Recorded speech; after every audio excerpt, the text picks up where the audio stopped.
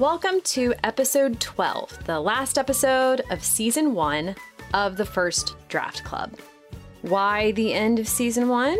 Well, my producer Izzy and I decided that 12 episodes is a nice length for a season, and so that's just what we're doing. We will be back very soon with season 2 after a short break. But in the meantime, we wanted to go ahead and wrap because we've covered a lot this season. And in this last episode, I want to give you a brief recap of what we have covered so that if anything intrigues you and you haven't been listening along, you're not caught up, you can go back and take a listen to any of the episodes that, where you'd like to go a little deeper in the discussion. So let's dive in. Episode 1 of this season, our inaugural episode, was on how long it should take to write your first draft.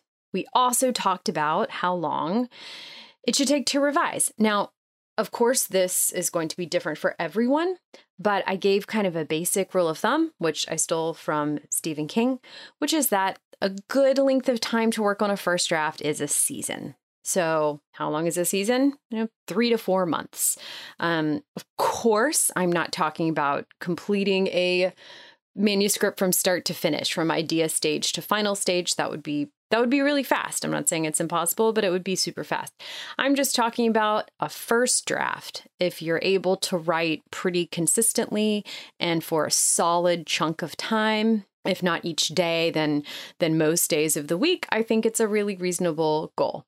Now, not everyone's schedule allows that kind of writing frequency and duration. So if you have a lot of things you're juggling, sure, it's going to take you longer. The important thing is that you want to set a goal date so that you have something you're working toward.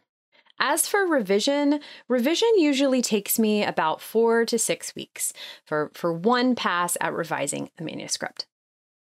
In episode 2, I answered a writer's question, why can't I finish my manuscript? This person had a bunch of drafts and drawers and couldn't ever seem to get past the 50,000 word mark. I spent a lot of this episode talking about resistance, the inevitable pushback that comes when you try to create something new in the world, like a novel. And I talked in particular about how the closer you get to finishing, the stronger resistance, I think, often becomes. And so in a way, you can see it as a good sign because the stronger resistance, the closer you are to being done. If you haven't picked up a copy of The War of Art yet, I suggest it, and I talk about it a fair amount in that episode. I also talk about how if you're bored, the reader is probably bored.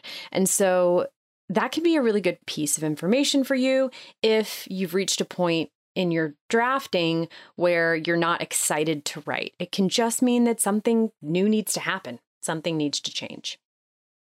Episode 3 addressed the question of whether one should revise as you go or write a full draft and then revise. My answer here was to write a full draft and then revise. Period. No exceptions. Moving on. Episode 4 was about how and when to think about chapters. And my take on this is not until revision. It's much easier to select chapter breaks once you actually have a draft to work with, and you're more likely to select good ones. In this episode, we also talk about fun things you can do with chapters, structurally and narratively, and also with the higher level option of parts, dividing your story into parts. Episode 5 was about the term inciting incident, how to think about it, whether to think about it. And my take here is that the inciting incident is a terrifying term and you don't ever need to think about it again. I suggest thinking instead about 2 different aspects of this question. 1, where your story begins, and 2, what is driving your main character. These are 2 independent questions and 2 essential questions to answer as you're getting started. Episode 6 was on whether to outline or not. I say, nope, I would not outline for a first draft. Ideally, I suggest creating what I call a story map, in which you set a destination or a climax, a narrative destination for your characters, without actually charting out how you're going to get there. You're trying to balance freedom with some semblance of structure so that it doesn't feel entirely chaotic. Now, there will be exceptions to this, and, I think listen to this episode if you're curious to hear a more in-depth discussion of outlining or not. Episode 7 answered a writer's question in which she asked when she'll feel like a real writer. She said she felt like she was still just sort of toying with a hobby and wondered when it would start to feel real. And my answers to this question were, 1, it can help to set a goal, to set a goal date to actually finish your novel or memoir draft, and then to meet that goal.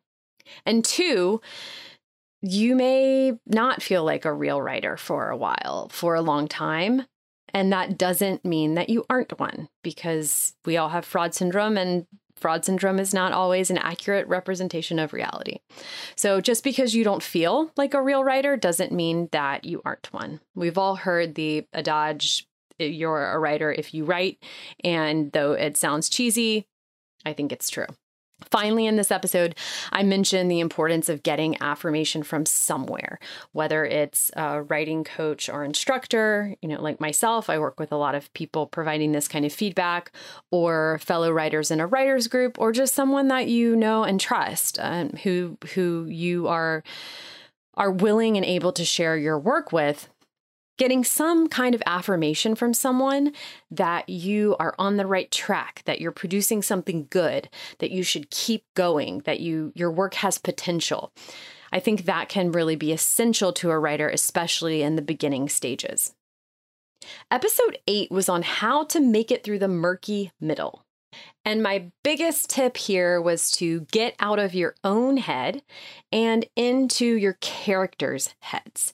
So often when we are in the middle of drafting, we feel lost and unmoored because we're focused on how we don't know what's going to happen next, and we're anxious about where the story is going.